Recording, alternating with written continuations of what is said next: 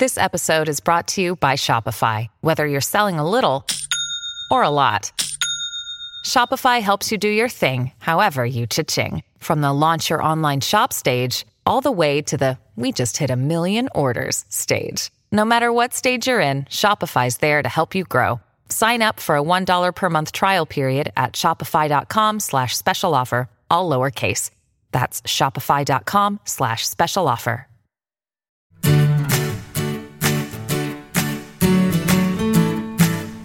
Hey everybody, this is Phil Town. And this is Danielle Town. Welcome to the Invested Podcast. We are talking about how to invest like the best investors in the world, where we believe Warren Buffett and Charlie Munger stand at the top of that particular, large mountain. And we think that, by the way, pretty much everybody who's a really great investor has figured out to do it very much like Charlie and Warren, which is essentially buying something that you have a very solid conviction on, that you know that thing is going to be worth more in 10 years, and you buy it at a really cheap price. You buy it at a price far below today's value. That's really investing. And everything else is some form of speculation. Even, now Danielle and I might disagree about this, but I think even putting your money into the stock market with the expectation that America will continue to be a dominant power and economic power in the world and will continue to grow, and therefore your investment will grow if you just buy the whole U.S. market, which is what you guys are doing when you put your money into big, broad market mutual funds and exchange-traded funds. So if you don't know what you're buying... Wait, what is that? That's investing or speculating? That's speculating. Ah. If you're just ignorant about what it is and just hope it goes up, that's speculating, right? So we were talking about Tesla, and people are buying that stock at $385 a share, just speculating that it'll go up the way people speculate that Bitcoin is going to go up, right? So people who bought it at $20,000 have been pretty wrong, but people who bought it at $4,000 not too long ago have turned out to be very right, and it's gone up nicely. So it's just total speculation. There's nothing involved in what you know or could learn or will learn about Bitcoin or Tesla that gives you any idea about whether you're paying a good price or not for that investment. No, but Tesla, you could figure it out. No, I don't think you can. No? No, I don't think... Well, you don't think you can figure out a good price on Tesla? No. And the reason is because I don't think you're going to know for sure that it's going to be around in 10 years. So what price should I pay for something that is not going to be around in 10 years with some degree of probability? Like, let's say it's... then I think you've answered your question there. So your price would be, the price is zero. It's not worth anything. Right. So I do have a price that I pay for Tesla. But you did find a price. Yeah, exactly. I did. Zero. Which is unfortunately where I would price probably most things. Most businesses that I look at, I would price at zero. Not because that's really what they're worth, but it's all I can do. I don't know. I don't know what somebody would pay for Tesla to get what they've got right now. It's probably more than zero, but I don't know what it is. There's, I would say the same thing about companies like Micron. I mean, I just don't know. I don't know enough about them to know for sure that they're going to continue to be a winner 10 years from now. I don't know. And if I don't know, the price I put on it, no matter how much I love the company or how much I love the entrepreneur who's behind it, I've learned the hard way from doing things like that with Steve Jobs that the price has to be zero. I can't put money into this thing if I don't know what's going to come out. Otherwise, I'm speculating, right? Yeah, I mean, I would say Tesla has a very strong brand that's worth something. And I don't see Tesla just disappearing into nothing. I think some car, if it goes down, I think some car company will buy it and be very happy to get the Tesla brand and keep making the Tesla cars. Maybe not. So let's look at that for a second. Let's say that right now you have to pay $41 billion to buy Tesla. And as we talked about last time, what you get for that is $2 billion of operating cash. That doesn't tell you how much money is going into your pocket because they have to pay out money in capital expenditures every single year that will reduce that operating cash, right? Well, you could buy Ford right now for $40 billion. It's got $15 billion of operating cash. You can buy Fiat Chrysler. They've got $10 billion of operating cash. So the question is, what should you pay for these different companies? And I look at all of these and I have a lot of trouble buying them at all. I look at Fiat Chrysler and I go, man, I've got friends of mine that have positions in Fiat Chrysler. I just don't know where they're going to be in 10 years. I don't know if Fiat Chrysler is going to be around in 10. And they could probably sell off the Jeep division and the Ram truck division and the Maserati divisions and probably get significant amount of that $28 billion back, but I don't know exactly. And unfortunately, I have seen too many times where executives who run a company will run it into the ground. Instead of selling off the pieces as they should, they just want to hold on to their jobs as long as they can and keep getting paid. That's a fair point. And I could also see that happening with Tesla, that Elon Musk, this is his baby, it's his stamp on the world, and he just refuses to sell it to anybody, and it just dwindles away. I could completely see that happening. Yeah, me too. So yeah, and you're right. That would be horrible for an investor. It would. It would be horrible. Right? Yes. So if we look at these things and we go, okay, well, they want $41 billion for it right now. Will this be worth more in 10 years? That's our fundamental question, you guys. So this is everybody who's listening. If you're thinking about being an investor, that's the fundamental question you have to answer.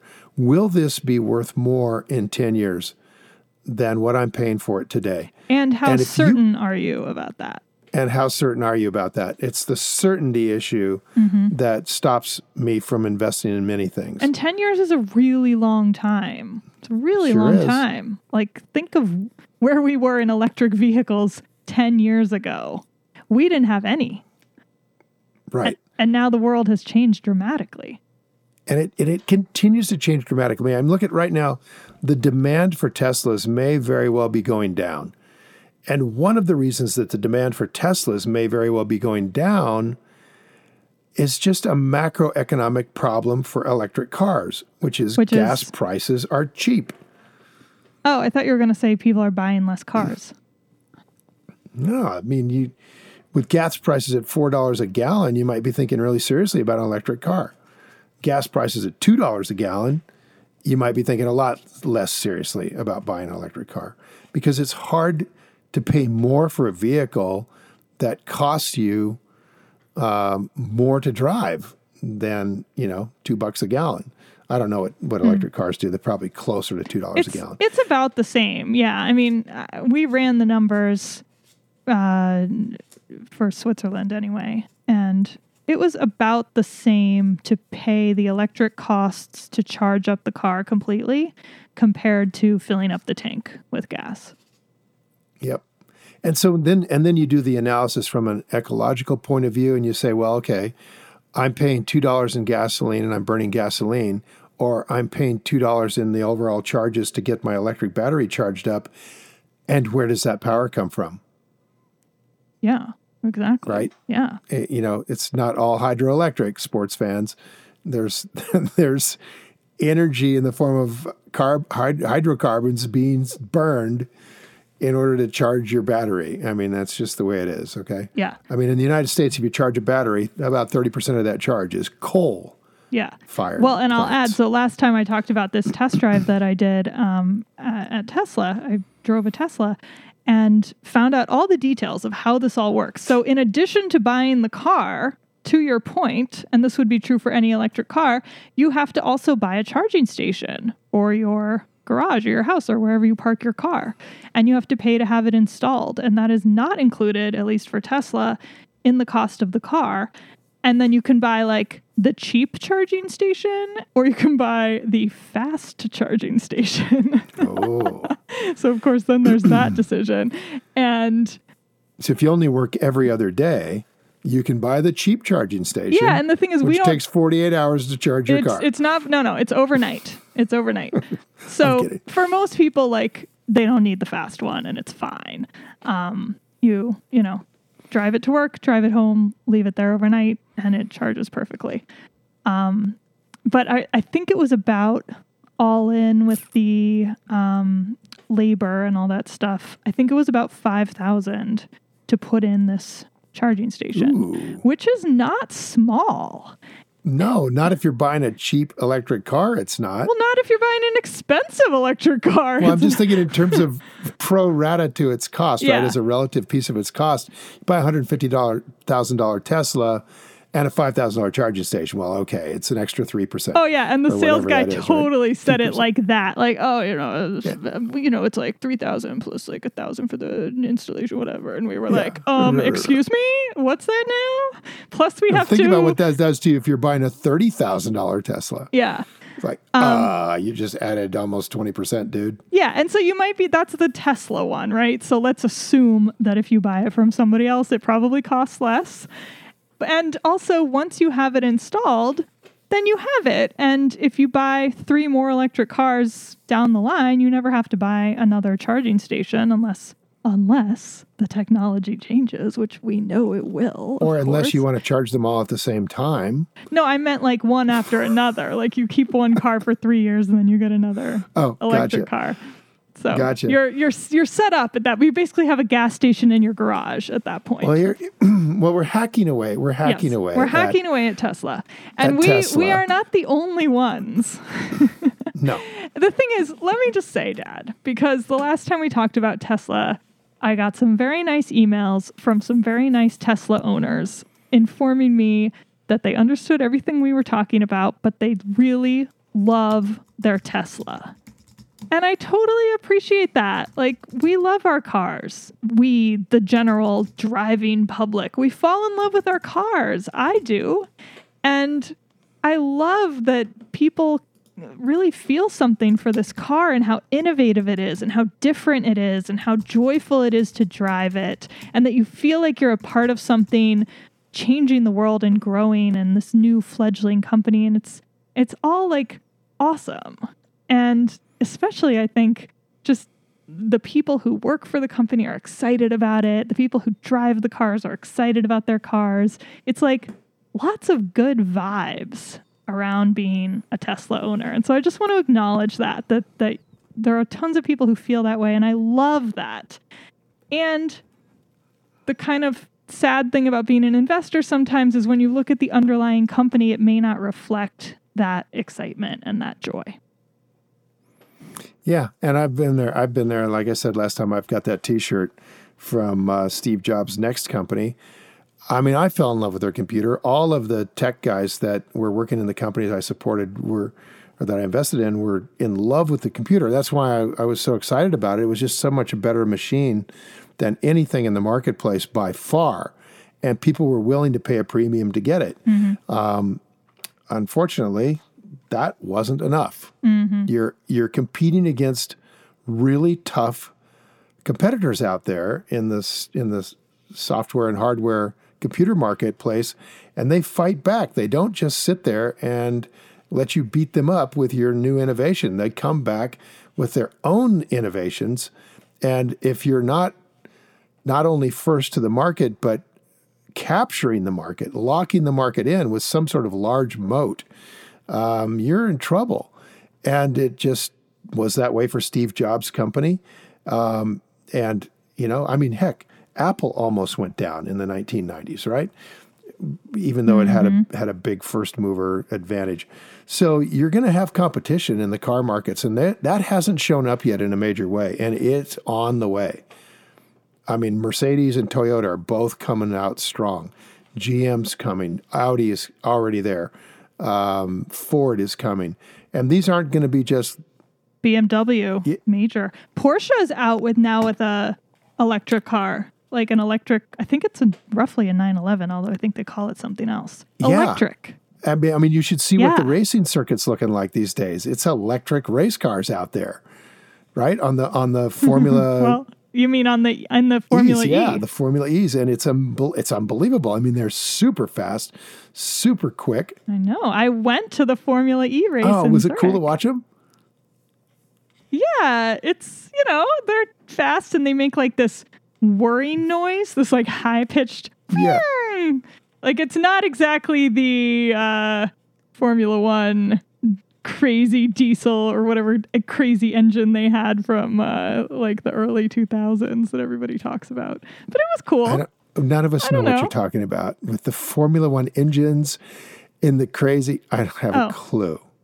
Tons of people know what Okay, I'm talking well, about, maybe so. just not you. We so let watch me rodeos explain out to here you. where I am. Yeah, so we watch Let Formula me tell you One about out the here where I Waddawi am. Rodeo over the 4th of July. So big part of Formula One is the noise of the cars.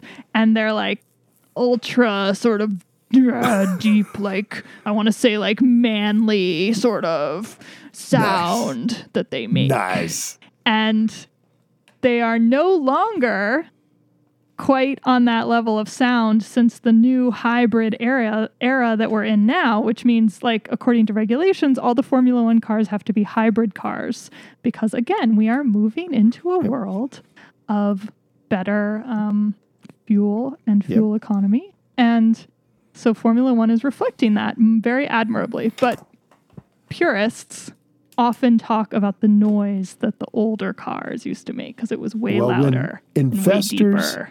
see this sort of thinking going on with investing, what they do sometimes is they take what is called a short position on the stock because they think that investors have lost their minds if they ever had one and are voting for this stock entirely based on emotion. And when that happens, I feel like we just when that happens, this I feel like we just like had a weird edit where I'm like going on about the noise and you're like, well, when investors think about old noise of Formula bring us One? back away from the Waddawi Rodeo Yeah. in Formula One to the point of this podcast, which is to learn how Go for to it. be a great investor. And there, Yeah, because there's all kinds of people who are saying the same stuff we're saying about Tesla. so one of the things that I really like to do when I am looking into a company is to try to find if there are short sellers out there who are going to try to get rich when the company that I think is going to be awesome fails. All right, so we got to start at the beginning here. What is short All selling? right, so short selling is, well, first off, let's start with the word short, okay? When you're short, Okay. in market terminology, you've sold something. So Okay. short sellers is redundant. You should just say short. You're short. And then I know you sold it, right? So short means sold. Long means bought. So those are the two sides of any trade. Somebody's buying it, somebody's selling it.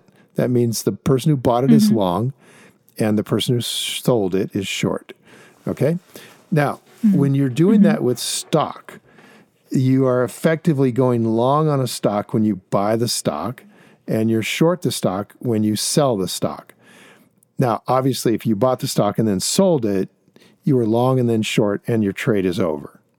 You just bought it, then you sold it. Okay? Now, it is possible to simply sell the stock without owning it. And that's done because brokers can borrow shares of stock from people who are long and are holding it long term, and then lend those shares to a short seller who then sells those shares. The broker holds the money until the short seller replaces the shares. Kind of like a bank, right? Like the way a bank lends money that other people have deposited into the bank. Well, the broker's certainly doing the banking job, yeah. Yeah, that's what I mean. Yeah, the broker is acting as a bank, and they charge a little interest on that loan, right? And so if you were to, let's say... But wait, just for clarification. So the people who own the stock, who are long the stock and actually own it, and then these shares of stock they own get lent out without them even knowing that it's happening, right? you sign a little document that says it's okay to lend my shares. Oh, okay. I wonder if I signed that document without knowing. Your broker will send you a little something that says, would you like to make a little bit of interest on your shares while you're holding them? Oh, Yeah. Okay. So is there a risk for the person who owns the shares that the shares will not come back? Do they ever actually lose control of the shares? No. The broker I didn't think has control of this and can the broker where the risk is with the broker. The broker has to make sure that they're covered from the short seller. And so no, the long position is in good shape. You continue to get your dividends. Everything stays the same. Okay. So this person on the other side, or not on the other side, I shouldn't say that. This person who does not own the stock can still somehow sell stock. Right, because they're borrowing it. So imagine you get this Tesla. And I have a report from a friend of mine at the Tesla battery factory that model has a battery that catches on fire. And nobody knows it yet. Mm-hmm. So I know pretty reasonably that when this report comes out, nobody's going to want to buy that model of Tesla. And then the prices will drop like a brick for the existing models. Wait, who told you I have that? a secret source in the Tesla factory. All right. Right? So I get information that's not widely known. Now, this isn't typical for short sellers. It is very typical for short sellers, actually.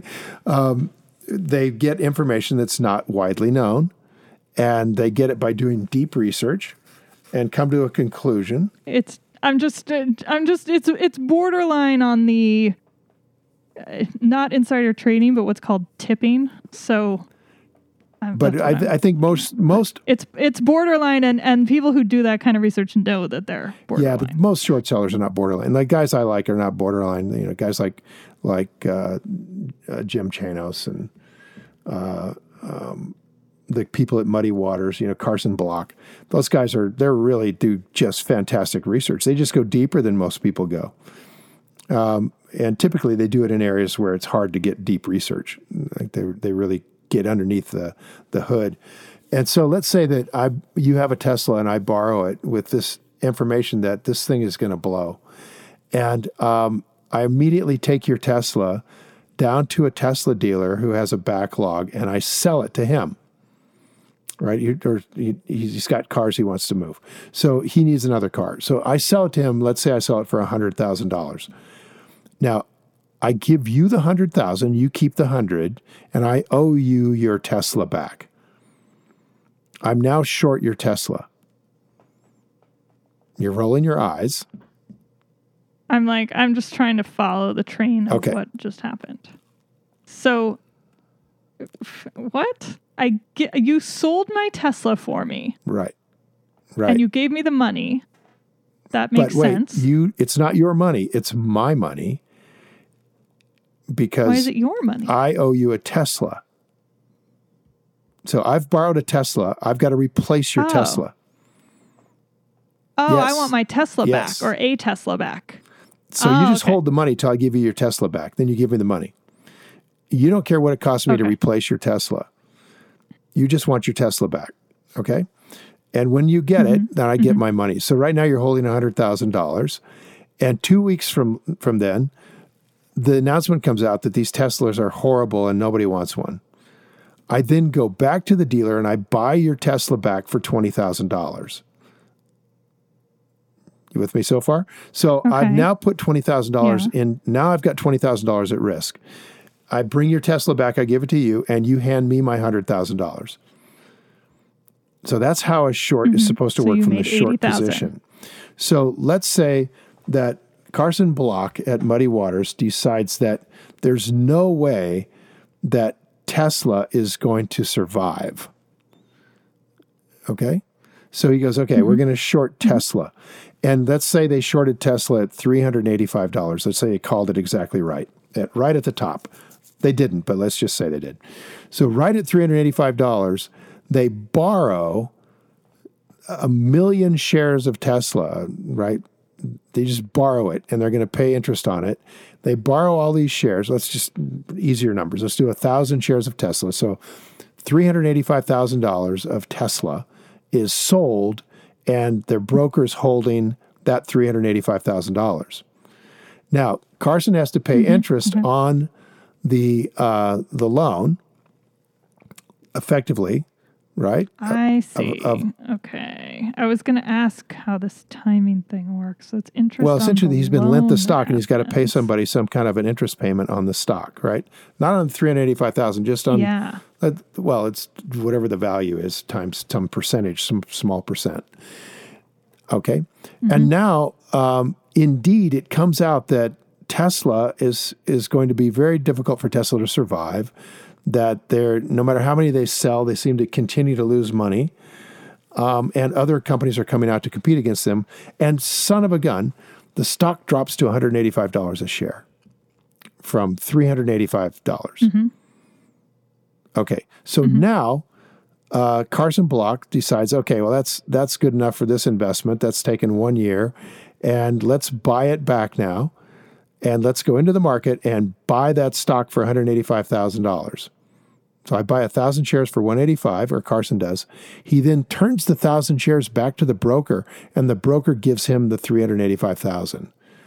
So he ended up making $200,000 on that short position. Make sense? Okay. Now I think that actually Muddy Waters closed out their short position, and I think he said they have a small long put on the stock, which acts as a kind of a short position as well. So they're. Do you want to explain that? Or Okay, just not so briefly, a put is a form of option. There's two forms of option, calls and puts. And a put is a kind of insurance policy, is the best way to think about it. So people who sell a put option to you are the insurance company who are willing to insure you that they will buy your stock from you at a set price for a certain period of time. And so what I said about Carson Block is that they have a put. Well, they bought a put. So they bought the insurance policy. They're long a put. And they paid for that to the person that sold them the put. And as a result, that person that they bought it from is now obligated to buy Carson stock for a certain amount of money. Okay? Well, Carson doesn't have any stock. He's essentially insuring something he doesn't own. Now, that's kind of clever because what that means is, let's say he's insured it at $300 a share. If it goes to $200 a share, then Carson will simply cash in his insurance policy and pick up that extra $100.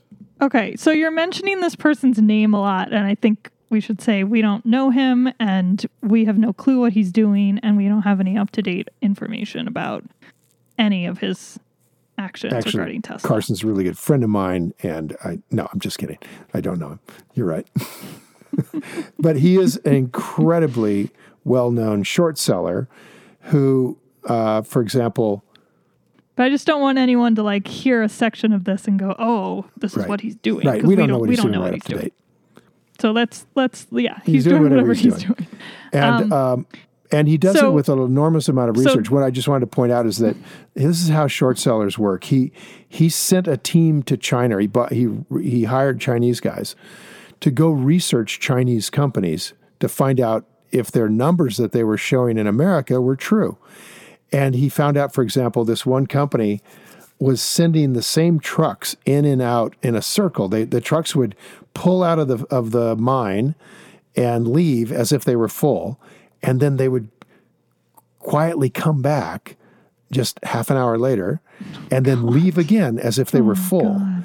And they would do this all day long, pretending that there was activity going on in the mine when the mine wasn't producing anything. Right? Wow. And Carson found this out and shorted that company. Level. It was really famous. He shorted it. It was amazing. And so they do this research and try to be right. And it's very difficult to be a good short seller because even if a company is bad, like Tesla, it's possible. I'm not saying Tesla's bad, but I haven't done my research. But let's assume he's right, that it's really not going to succeed. Somebody like GM could come in and buy them and maybe pay more than you expected, and then you get burned as a short seller. Because here's the thing, you have to replace the stock. So if Carson didn't replace it at 185. He didn't buy that stock at 185 and pay back the stock shares that he borrowed.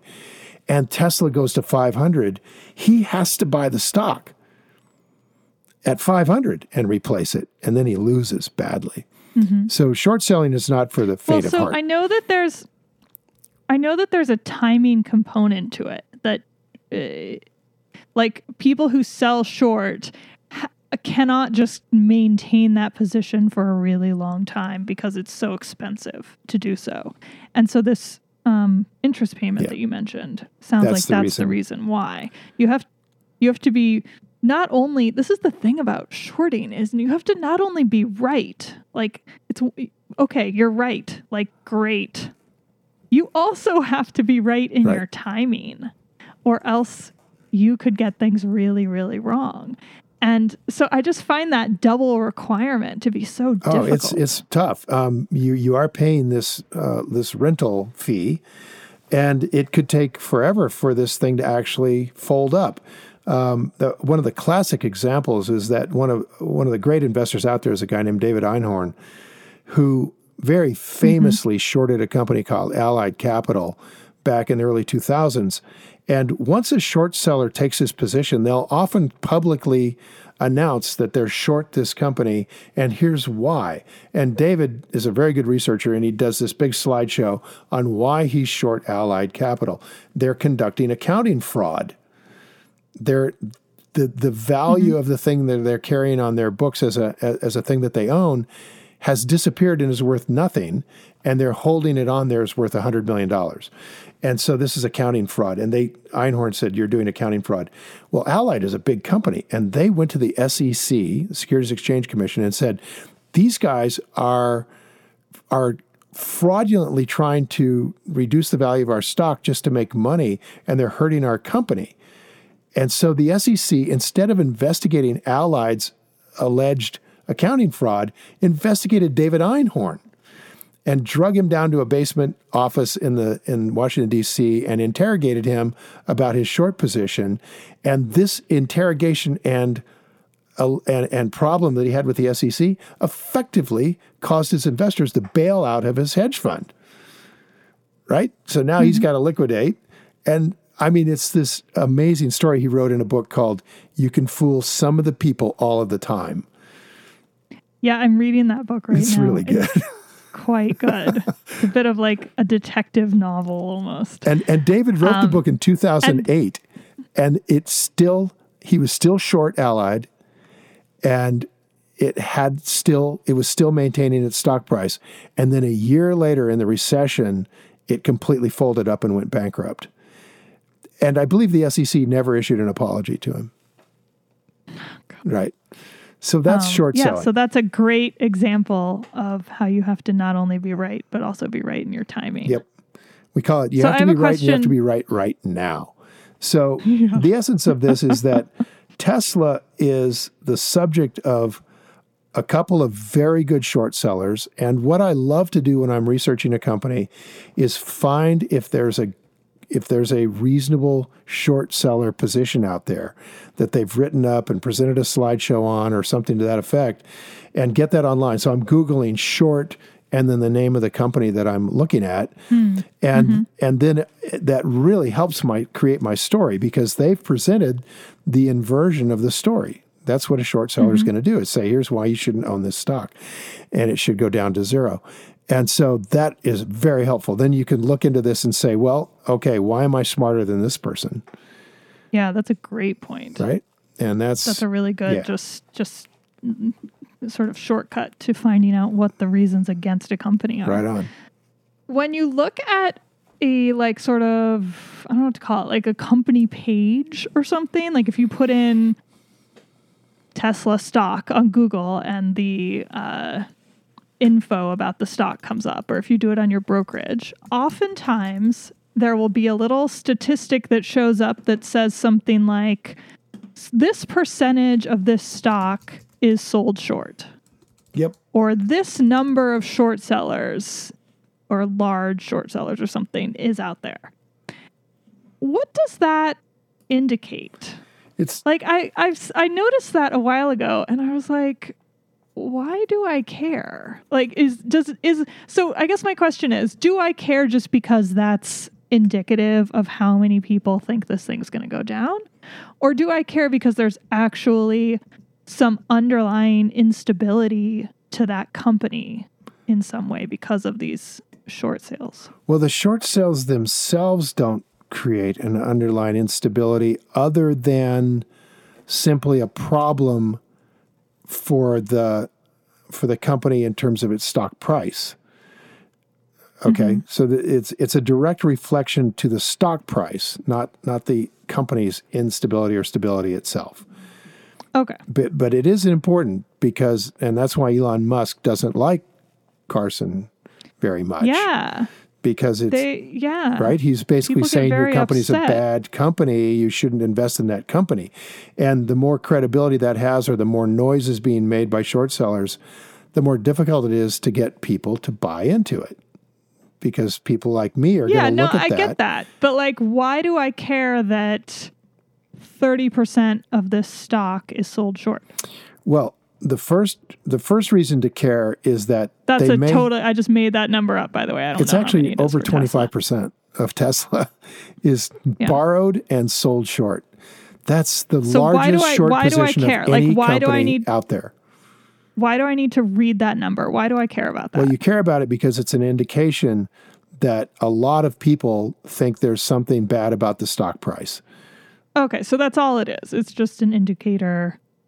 Nothing in particular about like, oh, so many numbers of shares have been sold short. There might be some problem covering those, or it might create like a huge selling drop or something at some point. No, actually, the short sellers have already created the problem, right? When they're selling the stock, it's driving it down. Yeah. So ironically for short sellers is that the problem that exists in the future is called a short squeeze. And that problem gets created when the stock price refuses to fall and at some point starts to rise. And then the short sellers are in a position where, number one, they're paying some interest, right, on their position to borrow that stock. And number two, every day that stock price goes up, it's costing them potentially more and more to get out. All right? Because they've got to buy the stock to get out. Now, watch this. Yeah. This is where it gets crazy, is that let's say some announcement comes out that says Tesla is the only company that's ever going to be able to make electric cars, and they are going to be worth $10,000 a share, right? Some crazy announcement that no one else can produce cars except Tesla. And the stock takes off. Well, if 25% of the stock is short and suddenly realizes all of these short sellers, I'm wrong. I made a mistake. All of a sudden they start buying all to of them cover. Will start buying all at once. And that makes the price go up. Worse than that, it makes the price gap up. Yeah. And this is called a short squeeze when the sellers can't get out. There's not enough people selling. If somebody just said the stock's going to 10,000, who's going to sell the stock? Nobody. And so now I want out. You have all this demand to exit and nobody but buyers. Everybody is a buyer. The stock goes from 285 to 3,000 before the first buyers are willing to sell any of it. That's a classic short squeeze, and it does happen, and short sellers get crushed when that happens. And that's why you'll see sometimes stocks gap up. They closed the day before at 285 and they opened at 400 because there's some announcement and all the short sellers are trying to get out. And you get a short squeeze. So short selling, this is, by the way, we're not advocating short selling. Our teacher, Warren Buffett, doesn't short sell. Because this is why we've never talked about it before. So that's why I wanted to talk about this, because it's such a huge, it's such a huge topic when it comes to this company. I feel like you can't really understand what's going on with Tesla as an investor without talking about the short sellers. Right. So short selling is very dangerous for the short seller. You can find lots of ways to be wrong. Even though you were right about the company being a bad company, you can still lose a lot of money as a short seller. So, no kidding. I think you should say that again. Okay. And also, I want to point this out. I'll say it. There are lots of ways to be wrong, even though you're right. People hate on short sellers. They really do. Think of all the people who love Tesla, who want to see it succeed, and then here comes Carson and says it's terrible, you're going to go bankrupt. They're just emotionally going to hate on him. It's just the way it is. So short sellers are a unique group. They tend to be pretty contrarian in their social views, and it's not a fun place to be, especially if the stock just keeps going up. It's a very, very not fun place to be. So don't short sell. But do pay attention to the people who do short sell. Look at their arguments very carefully. Don't get emotional about it. Don't hate on them. Don't you think, though, that there's some joy in rooting out really bad people who are fraudulently absolutely cheating people out of their money? I think there is something good about that. There's an important moral place for the short sellers. They're going to weed out the frauds and the fads, and they're going to keep mom and pop from ending up in those companies because they're going to cut them down to size. Yeah. All of the Chinese fraud that was going on, that was found not by the SEC, it was found by short sellers. So, I see it as a bit heroic. Yeah, maybe that's a bit a bit strong, but I really appreciate that people are really looking for the bad stuff. Because you're right, it's not that fun to look for. You got to be a certain kind of person. Exactly. So, yeah. For this podcast, just the lesson here is short sellers will present you with phenomenal research from time to time. Never buy a company without understanding the short position as well as the long position. That is definitely the takeaway. All right. Good point. Time to go play. All right. Thanks, everybody. See ya. Bye. Bye. Hi, guys. Thanks for listening to Invested. If you enjoyed this episode and you want more information, including show notes and more episodes, visit us at investedpodcast.com. There's a special offer waiting for podcast listeners to attend my 3-day investing workshop absolutely free. So just head to investedpodcast.com. Everything discussed on this podcast is either my opinion or Danielle's opinion and is not to be taken as investing advice, because I am not your investment advisor, nor have I considered your personal situation as your fiduciary. This podcast is for your entertainment and education only, and I hope you enjoyed it.